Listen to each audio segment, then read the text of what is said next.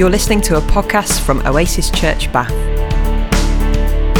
To find out more about us, visit our website at www.oasisbath.org. Great. So for anyone who hasn't been around recently, we're in the middle of a speaking series called Already Good, and that's about, I guess, questioning the concept of something called original sin and exploring original blessing as an alternative. So in the first week, Rob introduced us to original sin, explained where the theory came from, and then I introduced original blessing as a potential alternative. And then the last time we were in the building together, we had a great interview with Jill Rowe from Oasis UK, who I think thought about the idea a little bit more in practice and maybe helped us work out what it might look like in an organisation like Oasis. So if you missed those talks, I'd really encourage you to catch up with those via our podcast, as they're a great place to start when getting your head around some of this stuff. So now we know what original blessing is, this idea that we are born good, that we come from goodness and are wired for goodness, rather than the theory of original sin that says we're, born bad and are wired towards evil or sin. Today we're going to think about a big question that I think, if we're honest, original blessing leaves us asking. And that's, how do we explain evil? So, if we're wired for goodness, if we're all actually these good people just trying our best, and our inherent nature is to be loving and kind and good, how do we explain all the evil in the world and the awful things that we do to each other?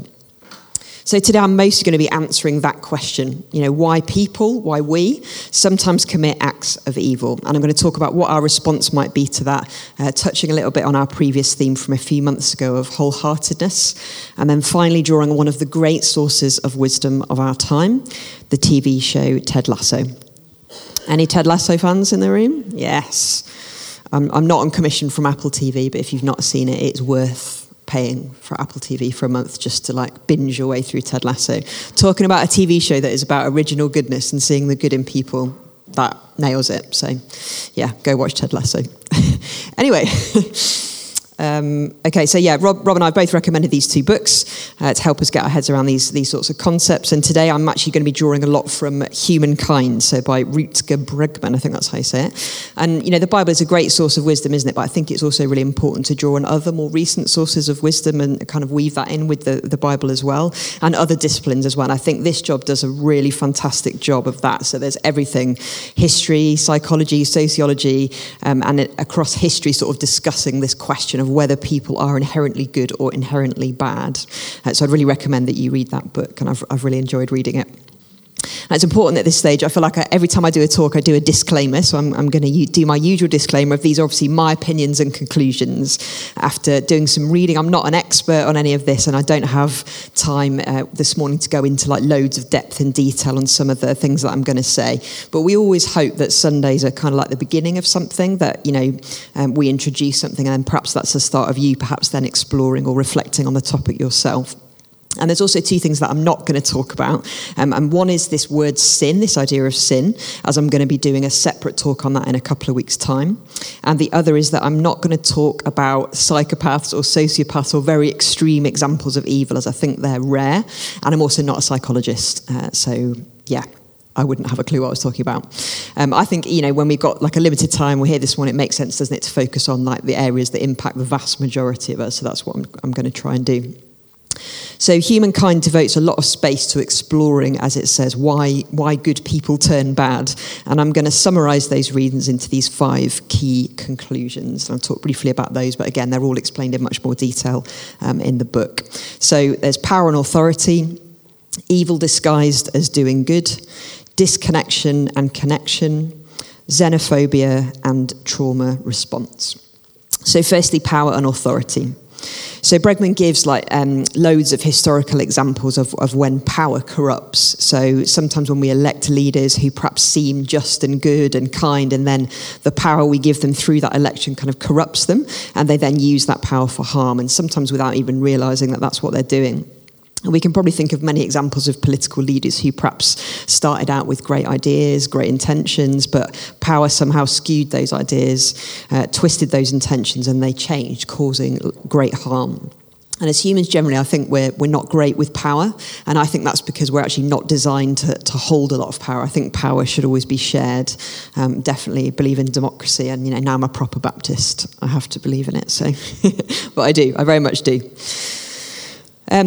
And the second reason that people commit harm is when they think they're doing something good. So in the book, Bregman talks about this example of a Nazi commander who years after the Second World War was put on trial for the deaths of millions of Jews through the Holocaust. And psychologists spent loads of time sort of studying him, expecting to find this sort of monstrous psychopath. And actually they were really surprised to discover he was actually completely normal.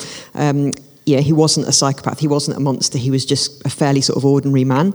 And when he was interviewed, he talked about not, sickeningly, like not regretting what he'd done because he believed completely in the ideals of the Nazi party. So, he believed he was part of this greater good, this bigger thing, this, creating a master race or a better world, and that was more important than the lives of the people that he'd killed. And I guess you could call it, brainwashing or indoctrination maybe, but actually he believed those awful acts of evil were serving the greater good. So evil can sometimes be disguised as good. Okay, thirdly, the relationship between connection and disconnection is really important. So Bregman discusses warfare quite a bit, quoting statistics of how British soldiers were killed in the Second World War. So chemical causes was 2%, blast or crush was 2%, landmines 10%, bullets, anti-tank mines were 10%, and then mortars, grenades, aerial bombs and shells accounted for 75% of deaths from British soldiers.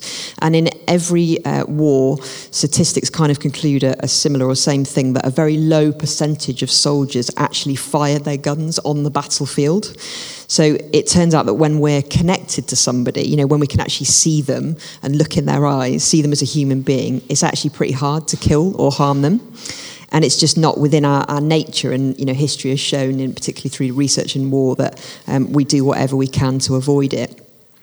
But when we're disconnected, when we can't see who we're harming, it's easy, isn't it? We can press that button, shoot a missile, drop a bomb, and we don't have to look into the eyes of the people that we're hurting. And on a smaller level, I think we see this perhaps, some of the online stuff is a good example of where we could see that on a more relatable level. Most of us aren't going to press a button that, kills somebody. But actually some of the stuff that we see online, the horrific comments that people make on social media and comment sections of blogs and things that they would just never say, to someone's face. They just wouldn't do it. But when they're disconnected because there's that barrier of the screen or the keyboard or whatever, it's keyboard warriors, I call them, when they don't have to look that person in the eye, then they'll say often things that are much harsher or cause harm in that way. So when we're not connected to them, harming them is much easier. And then on the flip side of that, connection is, on the other hand, is another really powerful reason for also why people commit acts of evil. So again, Bregman talks about the example of German soldiers in the Second World War were sort of known for being these particularly tough fighters who wouldn't give up. And it was assumed that this was because they were all brainwashed, by the Nazi ideology, so they'd do whatever it took to sort of make that happen. But actually, when many of them were interviewed in prisoner of war camps, that wasn't the case at all. Most of them said that the reason they fought so hard wasn't actually the ideology. It was, and actually they cared very little about that, but it was to protect their friends. So it was about comradeship. And actually German commanders knew this, and so they went to great lengths to keep men, like groups of men, together over long periods of time, sort of knowing that relationship and friendship made better fighters and made them more likely to fight harder and kill the enemy and fire the guns. So sometimes we commit evil because we're disconnected from the person that we're harming, and sometimes we commit evil because we're protecting someone or something that we have a deep connection with. So that one can kind of work both ways. Okay, fourth then, xenophobia. So Bregman argues that many studies and example over time reveal that actually one of our flaws as a species is that we have this kind of inbuilt xenophobia. I don't know if that comes from our sort of survival as early humans, but we can fear or see as a threat anything that's different to us. We tend to other people or things that we can't connect to or relate to. So we care generally about people who look like us, who are more like us. So I think we can look at perhaps the difference in the public response between the Syrian war and the refugees that created and the invasion of Ukraine by Russia. So our country responded, didn't it, much more strongly to the Ukraine. And I'm not saying we shouldn't have responded, we should, but we didn't do much in terms of Syrian refugees. We did some, but when you look at the scale of it, it's just not the same. And yeah, there's different reasons why that might be, but I think if we're honest, white European people that we can relate to evoked much more of an emotional and practical response in us than brown Syrian people that feel quite disconnected from most of the people in this room, not everyone, our lives, because they're more like most of us, and that's a really difficult one to swallow, isn't it? But actually, statistically, again, it's true. And I think, sometimes evil is actually what we don't do, isn't it? Just as much as what we do. And finally, on these 5 points, and this is a big one, so we're going to spend a bit more time on this, that we commit acts of evil and we harm others sometimes because we're actually responding to our own trauma. So we're acting from a part of ourselves that's unhealed and hurting. We can think of that on a really small level, can't we? Like when we snap at a loved one or say something mean because we've had a rubbish day. But, when there's something hurting, when there's a wound that isn't treated, it can become toxic and it can harm ourselves and it can harm others. And that's why it's so important that we're always working on our own emotional health, that we look at our own stuff and take responsibility for being as whole and as healed as we possibly can be. And I still believe that one of the greatest gifts that we can give to others is the work that we do on ourselves. And that is not easy. It's really hard. I think it's one of the hardest things that you can do is to actually face your own stuff and, doing the work, increasing your self-awareness and trying to live that healthy kind of inner life. But it's that sort of paradoxical thing that sometimes working on yourself is then the best way to be, to be a better person, to help others more.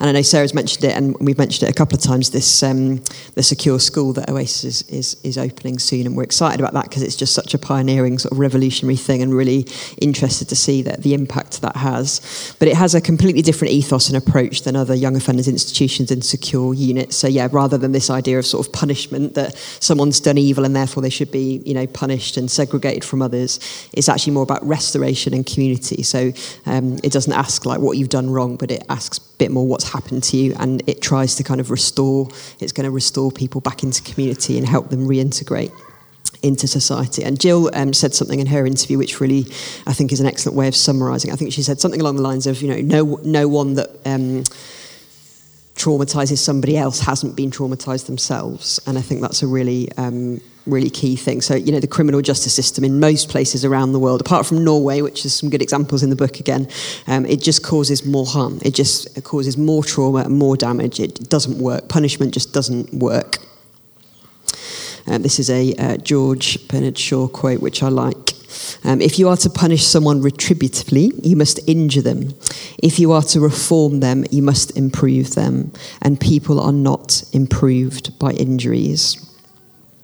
I think when we put people in prison environments where it's very traumatizing, it's very damaging, surprise, surprise, it doesn't help people, it just traumatizes them even further.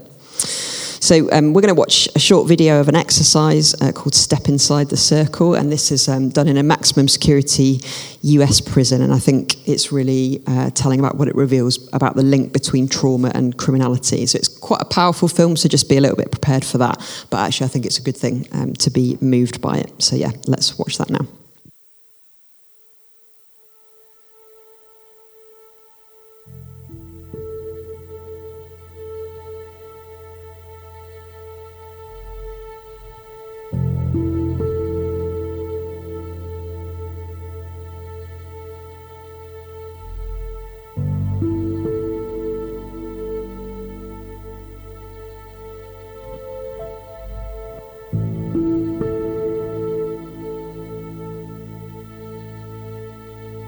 It's time now, everyone. We're gonna do the compassion trauma circle.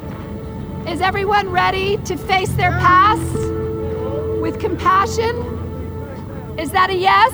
Yeah! While you were growing up, during your first 18 years of life, if a parent or other adult in the household often or very often would swear at you, insult you, put you down, or humiliate you, step inside the circle. If a parent or other adult in the household often or very often pushed, grabbed, slapped, or threw something at you, step inside the circle. If a parent or other adult in the household often or very often ever hit you so hard that you had marks or were injured, step inside the circle. If you often felt that no one in your family loved you or thought you were important or special, step inside the circle. If your family lived in extreme poverty, step inside the circle. Step inside the circle. Step inside the circle. Step inside the circle.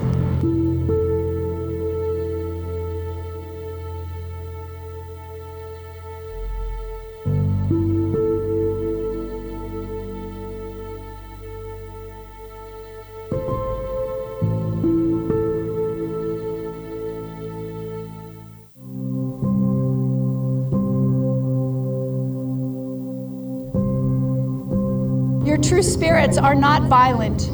Your true spirits are magnificent.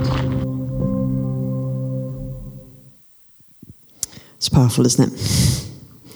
And that last line, people aren't inherently evil. People's true nature. I love what she said. People's true spirit, where she says it's magnificent, and it's trying to uncover that, isn't it?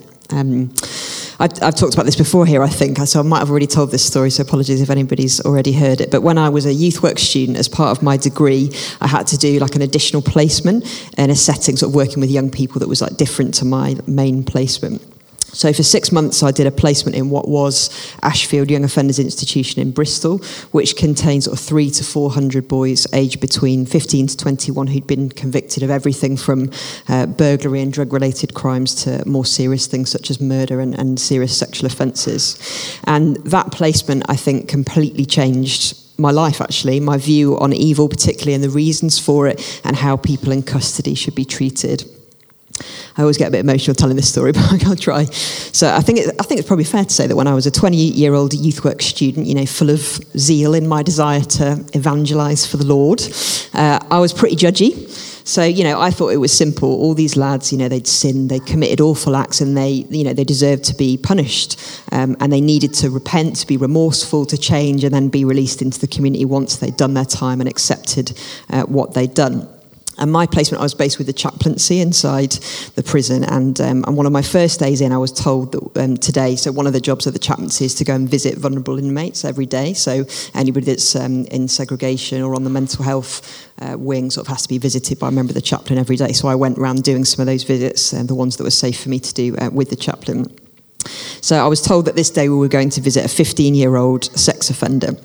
And when I heard about the multiple crimes that this boy had committed, the harm that he'd done, I felt sick. And I thought, I don't even want to look at this boy, let alone talk to him. What a monster he must be to have done the stuff that he's done. And I must have sort of said something or reacted in some way as the chaplain, who was like very blunt and forthright. I guess you have to be if you're a chaplain in a prison.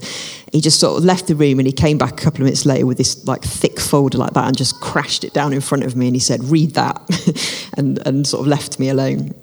And I couldn't get past the first few pages. So what had been put in front of me was the file of this lad, and it had everything from sort of medical evaluations, psych reports, social services reports, to details of the offending and his sentencing. And the horror of this boy's life, the abuse that he'd suffered, the trauma he'd endured, everything that he'd done just made total sense.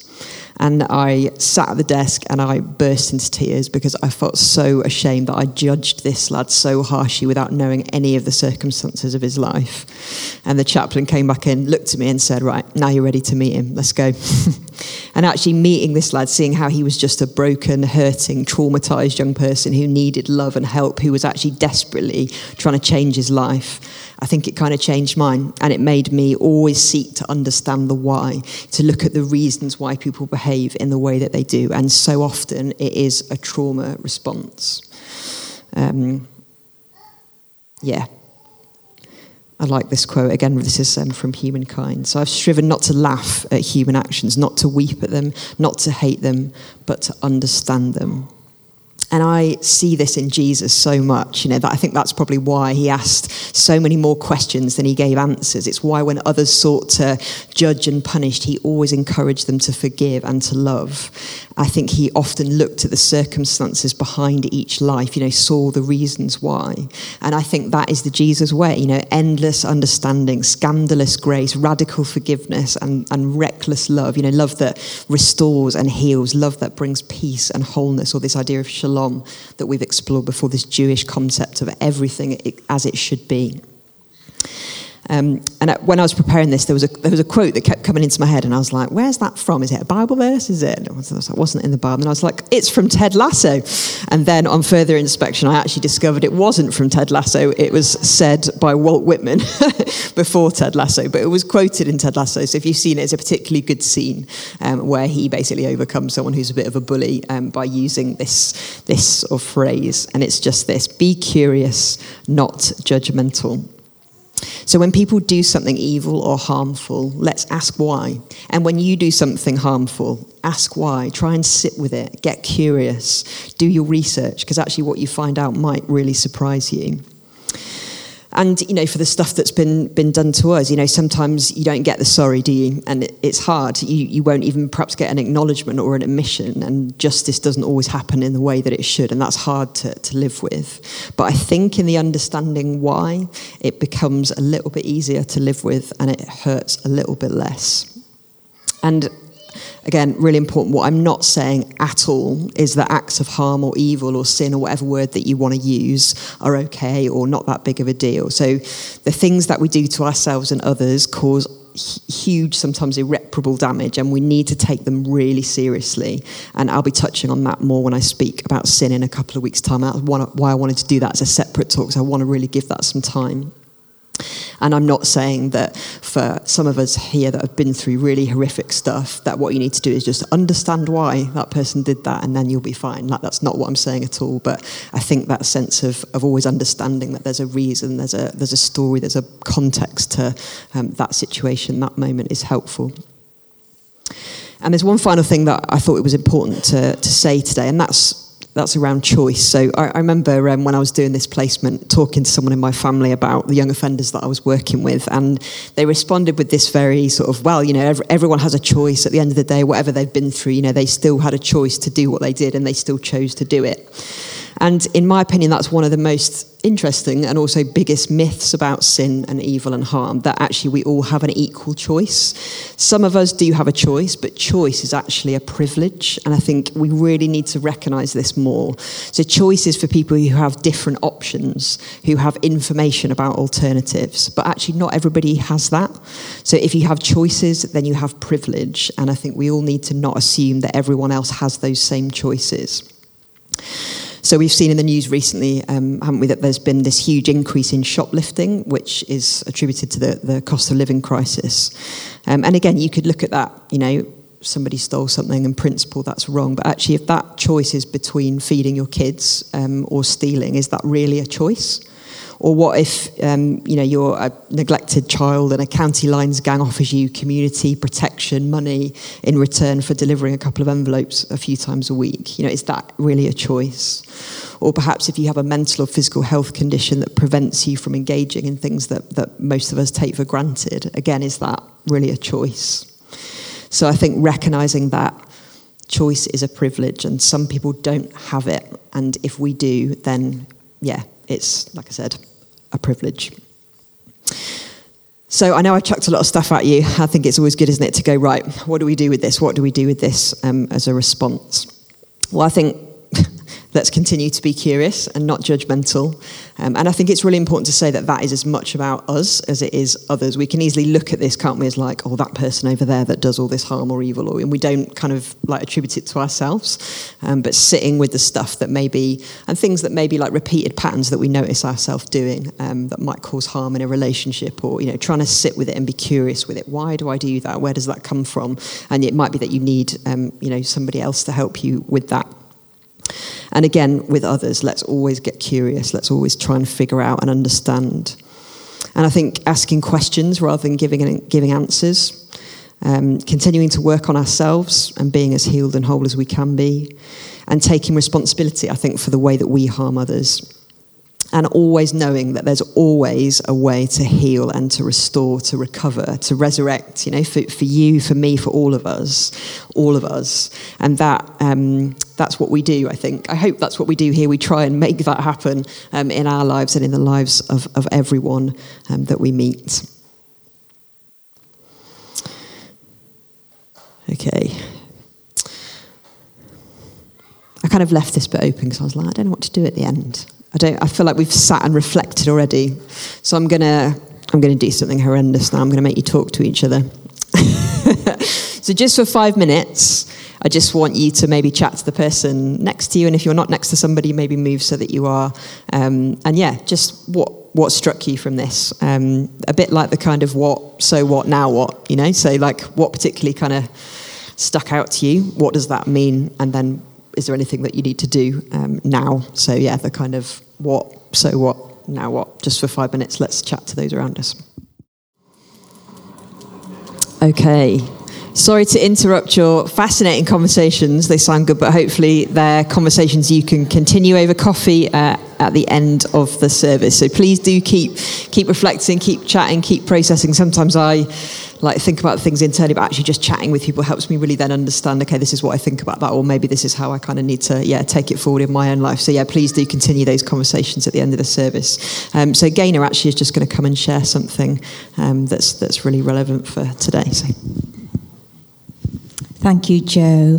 When we started this morning, this verse came into my mind, and I've just been thinking about it this morning, so I just wanted to share it with you and just give you just a couple of thoughts behind it and just see if this resonates with anybody here this morning.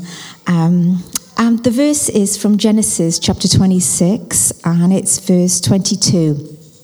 And it says, "Now the Lord has given us room, and we will flourish in the land." And that verse is actually, you've gone past it all this morning. As you've come up the stairs, it's on the plaque, it's on the stone. And it was the verse that this church was founded with 150 years ago. Now the Lord has given us room, and we will flourish. And this is at the end of a story of somebody called Isaac. And Isaac was having a lot of evil done to him. And the particular evil that he was having done to him was that he tried to dig a well for water to provide for his family. And somebody kept filling up the well, and he had to move somewhere else. And then somebody filled up that well, then he had to move somewhere else. And somebody filled in that well, and again, it was like he couldn't get fresh water.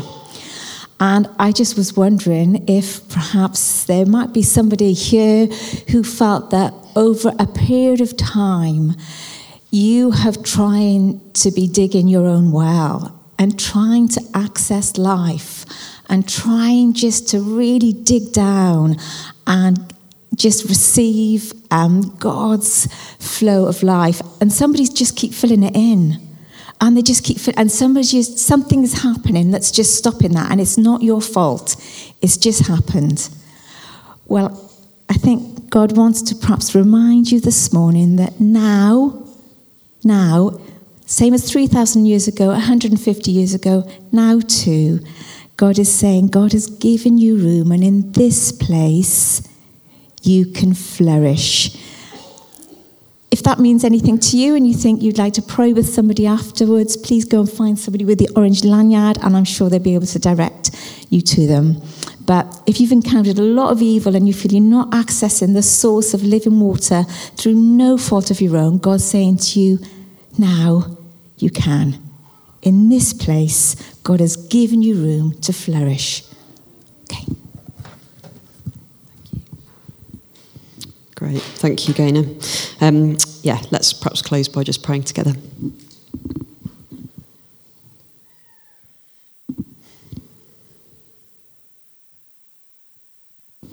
God, thank you for the time and space and words that we've heard and experienced this morning. And this isn't easy stuff, so for those of us where perhaps something feels hard or painful, We pray that you would be close to us in that you'd, give us people that we can chat to and process that with. And for the ongoing questions that we need to ask of ourselves and of others, for that kind of patience to be curious instead of judgmental. Yeah, we need your help with all of this. So just help us to keep working out what it looks like in our lives, in the lives of others, in our world too. Amen.